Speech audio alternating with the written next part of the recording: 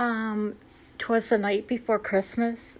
Is that actually hold true? 'Twas the night before Christmas. Think how that's spelled. 'Twas the night. Kind of shortened up a little bit.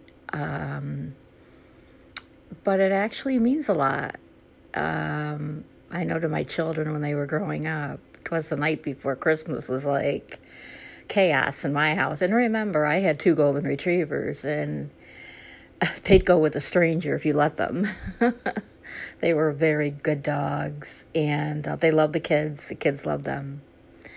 But they celebrated Christmas too. The dogs would sit under the tree. They wouldn't mess with it. They didn't mess with the bulbs, I never had any cats because I was allergic to cats. I cannot be around cats.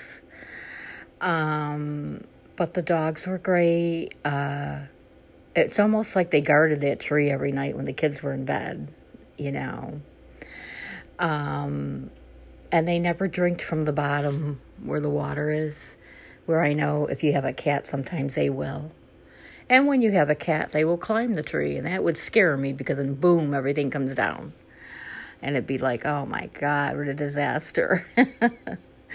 So 'twas the night before Christmas is very exciting in our home, way back when the kids were 1, 2, 3, and 4.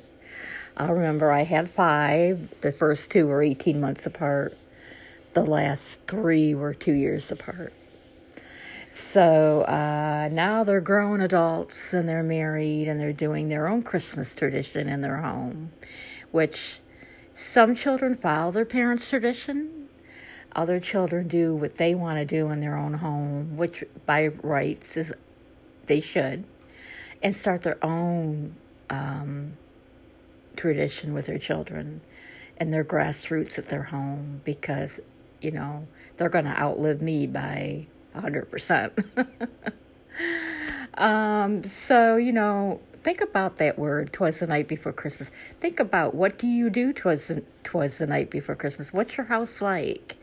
Do you wrap your presents before, or do you wrap your presents the night of before Christmas? We always tried to do them when they were asleep. We had a big basement downstairs. It was beautiful with a wood stove, so we would hide them down there because our room was down there. Their rooms were upstairs. But when they were babies, we always kept baby monitors so we could hear them if anything was going on. But yeah, wrapping presents, that's a chore. I wrap like nothing with a lot of tape, like putting Band-Aids everywhere. I don't know if you're one of those people that do that, but I do it. Matter of fact, my grandson, who's 8, wraps just like me. He puts so much tape on it takes you 2 days to take it off. So I think he gets that from me. They say genetics come from the grandparents with the grandkids. I truly believe that. So 'twas the night before Christmas. A lot of things happen. A lot of people choose to do a lot more 'twas the night before Christmas. But when you think of the actual phrase, you do a lot the night before Christmas. It's like a hustle and bustle, especially the many kids I had and the dogs. Thank God I didn't have to take the pool inside. That was outside all covered up. I didn't have to worry about that.